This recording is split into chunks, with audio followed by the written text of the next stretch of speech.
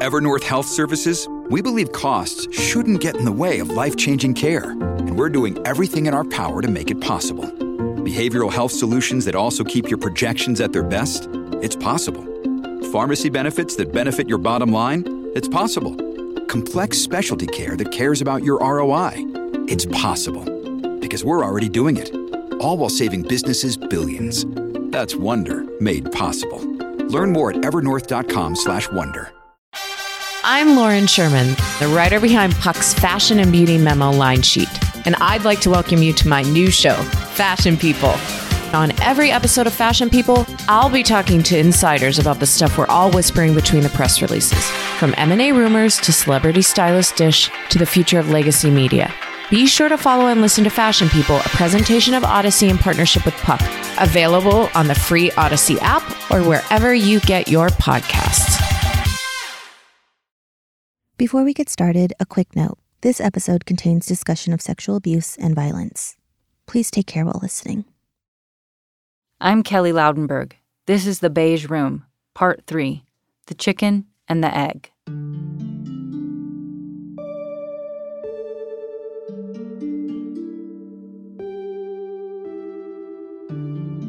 Landmark Worldwide has been around since 1991. That's when Werner Erhard sold his ideas, or technology, to former S-trainers who formed the new company. Landmark says they have offices in more than 125 cities around the world, with more than 600 employees. Its main offering is the original seminar, the Landmark Forum, which they say more than 2.4 million people have attended. But there are lots of other programs, too. There's the communication course, the advanced communication course. There are family coaching sessions, leadership training courses. There's Landmark for teens and young people. There's also an entire arm of the company dedicated just to corporate business consulting. It's called Vanto Group. They list a bunch of their current and former clients online: Reebok, Heinz, Lockheed Martin, Apple, JP Morgan, Johnson & Johnson, NASA. For the last 2 years, Forbes has named Vanto Group one of America's best management consulting firms, which made me think a little differently about Landmark's place in American culture. In particular, its ability to blend the spiritual with the corporate, the erasure between our personal selves and our work selves. To me, it's one thing if you choose to participate in the Landmark Forum in your free time. It's another if you're being compelled by your job to go through that intense experience, however you end up feeling about it afterwards. I'd say that, about half of the employees, did Landmark. This is Michelle, not her real name. It was around 2013, and she was working at a Lululemon store in Albuquerque, New Mexico. That's when she learned Landmark was central to Lululemon's company culture. Even if you haven't attended Landmark, there's just so much of that, new thought, self-helpy kind of rhetoric in the company. Your employee training is a lot of, visioning for your life, taking responsibility for, what you can create in your life and what you haven't created in your life, We had 5 books or courses, which we had, of which everyone took in the first 2-3 weeks they were with the company. Lululemon's founder and former CEO, Chip Wilson, was a noted supporter of Landmark. He thought its belief system could help build a more effective workforce. This is from a recent interview he did with a website called Thought Economics. And out of that, we created a linguistic abstraction of 30 terms and definitions. Mm-hmm. And that then became the culture of the company, which allowed us to expand exponentially because now suddenly we had everyone speaking the same language.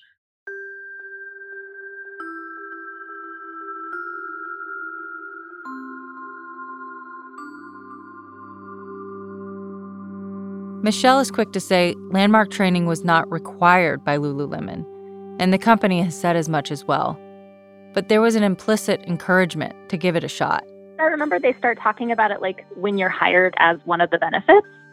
After a year of employment, you can attend this self-improvement seminar that's world famous and, it's expensive and they pay for it, so it's sold to you as a benefit. It was kind of subtle, it definitely didn't feel like a requirement of work. It was just strongly, strongly encouraged. So Michelle agreed to go. She'd grown up in a home where New Thought churches and self-helpy language were part of the atmosphere. She felt sort of immune to it, she says. Mostly, she saw the whole thing as a free vacation. There wasn't a Landmark locally, they would pay for you to take a trip to go take Landmark. So I really went because it was a free trip to New York to visit my friends. Once she got into the training, she did not enjoy the experience. She felt it was wild to be doing this as part of workplace training. To me, I was like, this is just so completely irresponsible. You're asking people to dredge up the most painful things that they have ever happened to them. And you're asking them to process them in 72 hours without any real professionals. I talked to people that were had multiple suicide attempts. And this was they thought their shot at changing and having a healthy perspective. It just seemed very inappropriate. A lot of people clearly dealing with trauma and a lot of very pure vulnerability going into this. And I'm just man, that could really fuck you up. Michelle says that at one point, people were asked to give their contact information to the trainers. She didn't want to. And then that's when she was oh, you're one of those Lululemon people, aren't you? And I was yeah, I do. I work for Lululemon. And she said this really creepy thing. She was oh, well, I'm really good friends with Chip Wilson, who was the founder of Lululemon. And she was yeah, me and Chip are really close. And he just loves hearing about his employees and how they do at Landmark. And I just was kind of stopped in my tracks. I was a little bit wait, am I being paranoid? Or is this woman sort of doing a weird, thinly veiled threat? Michelle got her phone and called her boss back in New Mexico. So I talked to my boss, and he was actually pretty supportive and just was yeah, it doesn't sound like this feels like a very safe space for you. And I have my own misgivings about Landmark. So I just think it seems maybe the healthiest thing for you to just leave. Michelle went back, told the trainer she was ready to quit. She says after an intense one-on-one where she was questioned as to why she wasn't enjoying the process, she finally walked out. This pressure, at the end, it stuck with Michelle. For a while. I mean, it was very disturbing to me, how much they'd gotten in my head and how weird and guilty I felt about leaving. I really was but what if I'm I think that this is just creepy and they're manipulating me and I'm leaving something that, is unhealthy. But what if I'm wrong? What if they're right? And I'm just a screwed up person that can't face, their deepest fears or something, I think that was honestly the part that was way more disturbing for me. She still thinks about what this might have been like had she been there with other colleagues, or even her boss, how she might have reacted then. When you're in an employment situation, it's not everyone's on equal footing power-wise. So I think that that's just a weird thing to ask people to do. It's not just in America. In 2014, the CBC did an investigation into Alberta Health Services, AHS, the regional healthcare provider in Alberta, Canada. One manager there, in the IT department, had gotten the state to pay for Landmark training for his staff. He proposed that if executives took this course, AHS-IT would become a high-functioning organization, that it would make us better employees. This is Nancy, also not her real name. She works for AHS. Back in the early 2010s, she says while nobody outright told her to do Landmark, she felt some implicit pressure to go. She said everyone who had taken the course was starting to use jargon and language she didn't recognize. She felt in order to communicate, she needed to learn the language too. But once she got there, she did not like Landmark. It felt off to her. She remembers people needing to pick a personal issue to share with the group. One girl got up and talked about how she'd been raped and how her father never treated her the same afterwards. And the speaker said, "Are you sure that's what happened, or is that your interpretation of what happened?" When asked about a similar incident, Landmark told us, quote, "We do not know the actual conversation that took place, nor the context in which it happened, but we would not tell someone that they were not abused. When such things are brought up, we recognize and acknowledge that they did happen, including the severity and impact of what happened, unquote. They say they take abuse of any kind extremely seriously and would direct an individual needing help to a healthcare professional. Nancy wanted to leave early, but a colleague convinced her to stay. Because she was there under the same pretense that I was. We had no choice. She said, look, we'll support each other through it. We'll get through it. But you need to come back because it's going to impact your job if you don't. And I'm like, okay, so fine. So I went back on a Saturday. So at dinner time, like you're not supposed to drink or anything, but the small group of us decided we went to Hooters and had wings and beer because we're all just mad. And I thought, I don't really care. Nancy stayed through the program, but says she did not officially graduate. Back at the office, she was given a task from her boss. I had to make a poster that went around the office and everybody had to put it in their office, like your office cubicle, about ways of being, which are absolutely out of Landmark. And it wasn't too long ago. Like I've been at home like since COVID for the year and a half. But I remember when I was in the office about 2 years ago, someone still had it up in their cubicle and I wanted to rip it off so bad. Eventually, it was revealed that public resources and property had been used for Landmark training. In fact, a $70,000 contract had gone to a Landmark consultant. It all ended and was made public in 2014 by two reporters at the CBC, Charles Rusnell and Jenny Russell. Nancy still works at AHS. I can't believe you're still with the company. You hung in there. You know what? The reason I'm with the company is I have MS, and the reason I stay is because it's about the most security I could get. And if my MS became really bad, I would have some sort of medical to fall back on. And that's the only reason I stayed.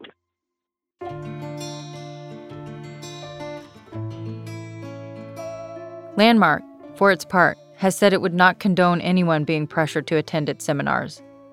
But hearing these stories and thinking about all the times I've heard bosses talk about corporate culture and setting personal intentions at a job, it all just felt bizarrely familiar and pervasive. Landmark prefers to distance itself from the confrontational personal breakthroughs of Est in the 1970s. But now, the breakthrough seemed to be often in service of something slightly different. Leadership, authenticity, communication, all in the workplace. Looking at corporate America, I started to see what felt like landmarky slogans and self-help ideas everywhere, even if nobody was actually mentioning the names Landmark or Werner Erhard. Why are the ideas behind Landmark so appealing? Who is benefiting most from people focusing on personal responsibility? That's after the break.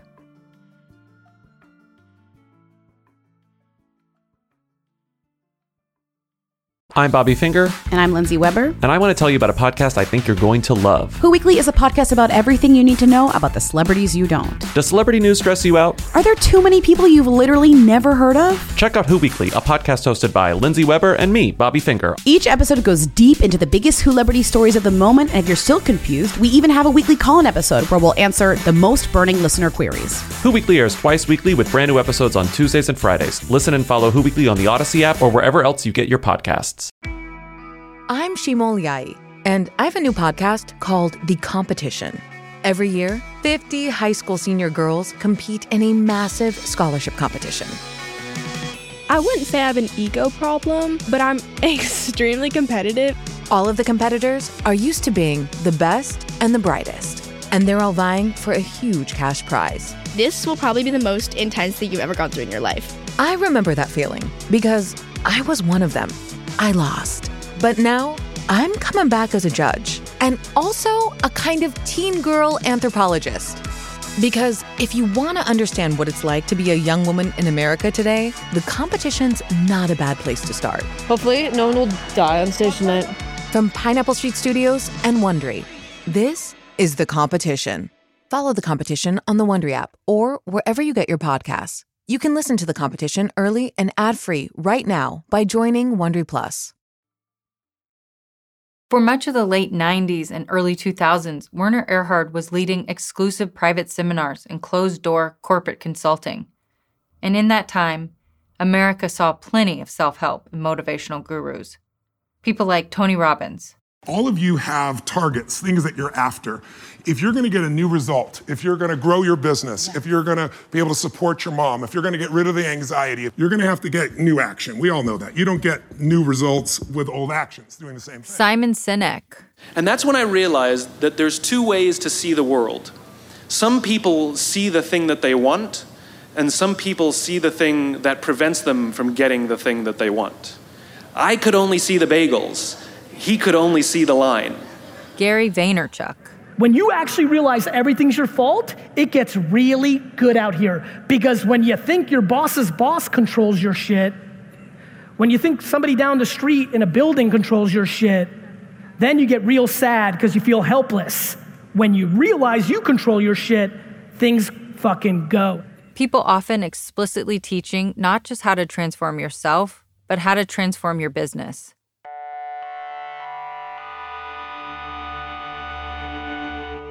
Perhaps because he was entering his golden years, by the 2010s, an 80-year-old Werner Erhard seemed to be reaching for something much larger, to carve out a lasting place in the pantheon of big thinkers. And he started appearing in the headlines again. Yeah, there are certain things that I think you have to be willing to be responsible for when you step into people's lives. This sudden shift back into the limelight was heralded by a glowing New York Times profile that appeared in 2015 titled, "The Return of Werner Erhard, Father of Self-Help." The piece cited the work Erhard was doing with an economist at Harvard Business School and lectures he was giving at other institutions. Okay, Werner told me he likes tortilla chips. So That's right, I did say. So how many people came to see Werner? That's Dr. James R. Doty, professor of neurosurgery at Stanford University School of Medicine and founder and director of Stanford University's Center for Compassion and Altruism Research and Education, CCARE. He's introducing Werner Erhard as guest speaker at an event at the university in 2017. What is it to be I really? Or what is it to be a self? And, one of the things that got loosened in that experience coming across the Golden Gate was the importance of I and the centrality of me. Dr. Doty's program also has relationships with Archbishop Desmond Tutu, Thich Nhat Hanh, and the Dalai Lama. But on that evening in 2017, the huge crowd turnout was there for Werner. At age 82, he had lost none of his fierce charisma. Here's one of the things that helps me a lot. It's all made up anyhow. It's interpretation all the way down. After nearly 2 hours, the audience wanted more. I want to also thank Werner for coming tonight, his friendship, and the incredible work that he's done. I'd like to give him just an incredible... Yeah. Thank you. Okay. In 2019, an academic textbook appeared called Speaking Being, Werner Erhard, Martin Heidegger, and a New Possibility of Being Human.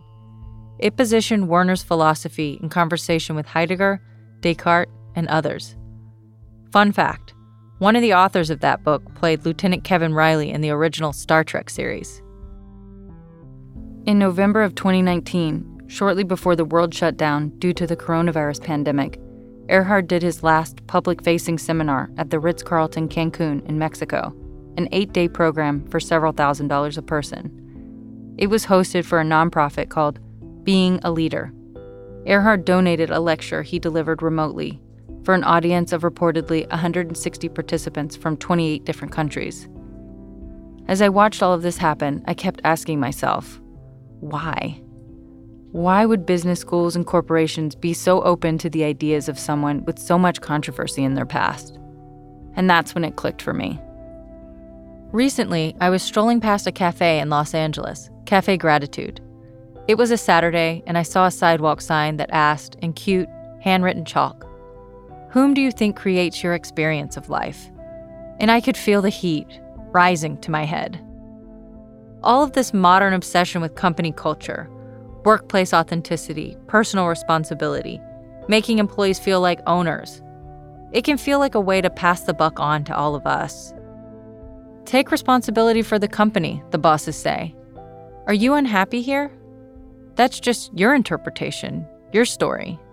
Maybe you've actually got it pretty good. Be grateful. Use a meditation app. Go for a jog. The notion that we create our own realities is appealing to so many, but it may be a hollow promise to all but the most privileged. People lose their homes, or lose their jobs, or lose a loved one. They face illness, poverty, violence, injustice, and abuse. Those things happen, no matter what story you tell yourself. As I was walking past that cafe, I noticed some of the items on the menu. The "I am happy" pulled mushroom sandwich, or the "I am fortified" summer vegetable bowl.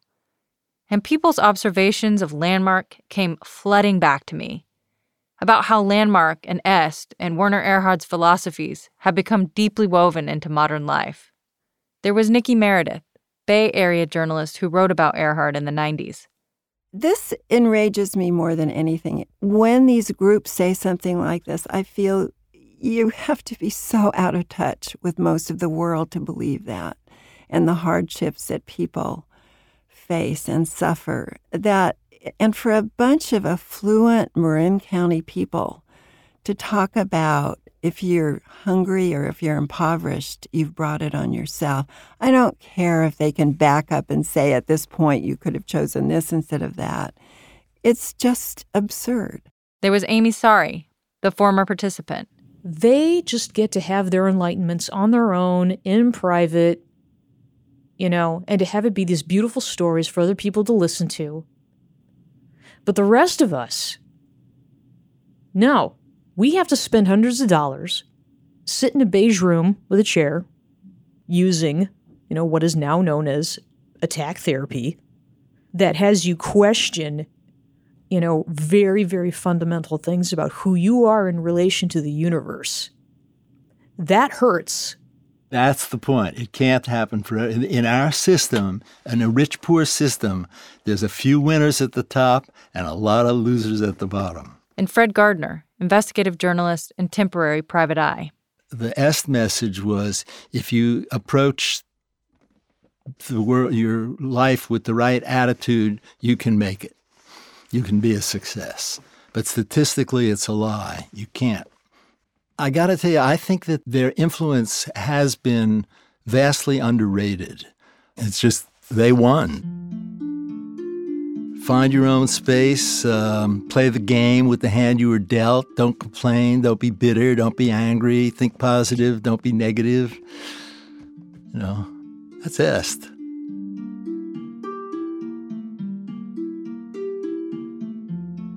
I don't think Est and Landmark are responsible for all the overlapping crises we find ourselves in now. But they evolved and thrived right alongside them, chicken and egg, and often in service to the most powerful in business and society. Maybe Est, Landmark, and Erhard tapped into a powerful current in the American psyche that has always been there, the rugged individualist ethos, the ever-reinventing man. And maybe they expertly and sleekly repackaged it at just the right time to ascend along with the era of hypercapitalism and quote-unquote market solutions. Why wouldn't a corporation embrace this philosophy that makes their employees feel powerful even when they may actually have no power? That makes people feel responsible for why we can't make our lives work inside a system that is broken. Researching the long and winding history of Landmark and the zeitgeisty genius of Werner Erhard's philosophy at times made me sad, and at times it made me mad. But in the end, it also gave me some clarity. Looking at an entity like Landmark and the way its DNA is part and parcel of so much of mainstream business and pop culture today helped me see it clearly at last. The beige room is everywhere, and maybe the first step to escaping it is to simply notice it, to pay attention, maybe even rewrite the narrative you're being sold. In the end, we're all each other's responsibility. That's the narrative that matters to me.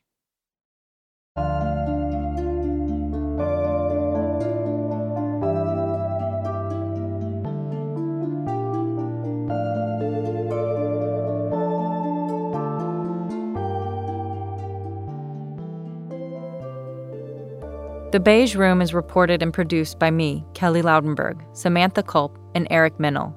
Production and research help from Arlene Arevalo, Darby Maloney, Janelle Pfeiffer, Chloe Persinos, and Kristen Torres. Editing by Leela Day, Joel Lovell, and Darby Maloney. Original music by Jack Long.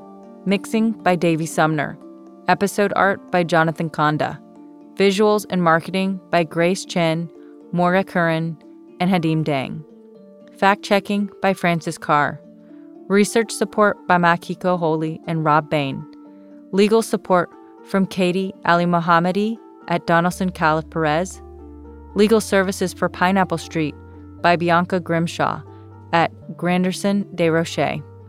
The executive producers at Pineapple Street are Max Linsky and Jenna Weiss-Berman. If you'd like to share your experience with Landmark or EST, you can get in touch with us securely via email at thebeigeroom@protonmail.com or by signal at the number 213-306-6172. Again, 213-306-6172. The 11th will be back next month with something new and entirely different. Thanks for listening.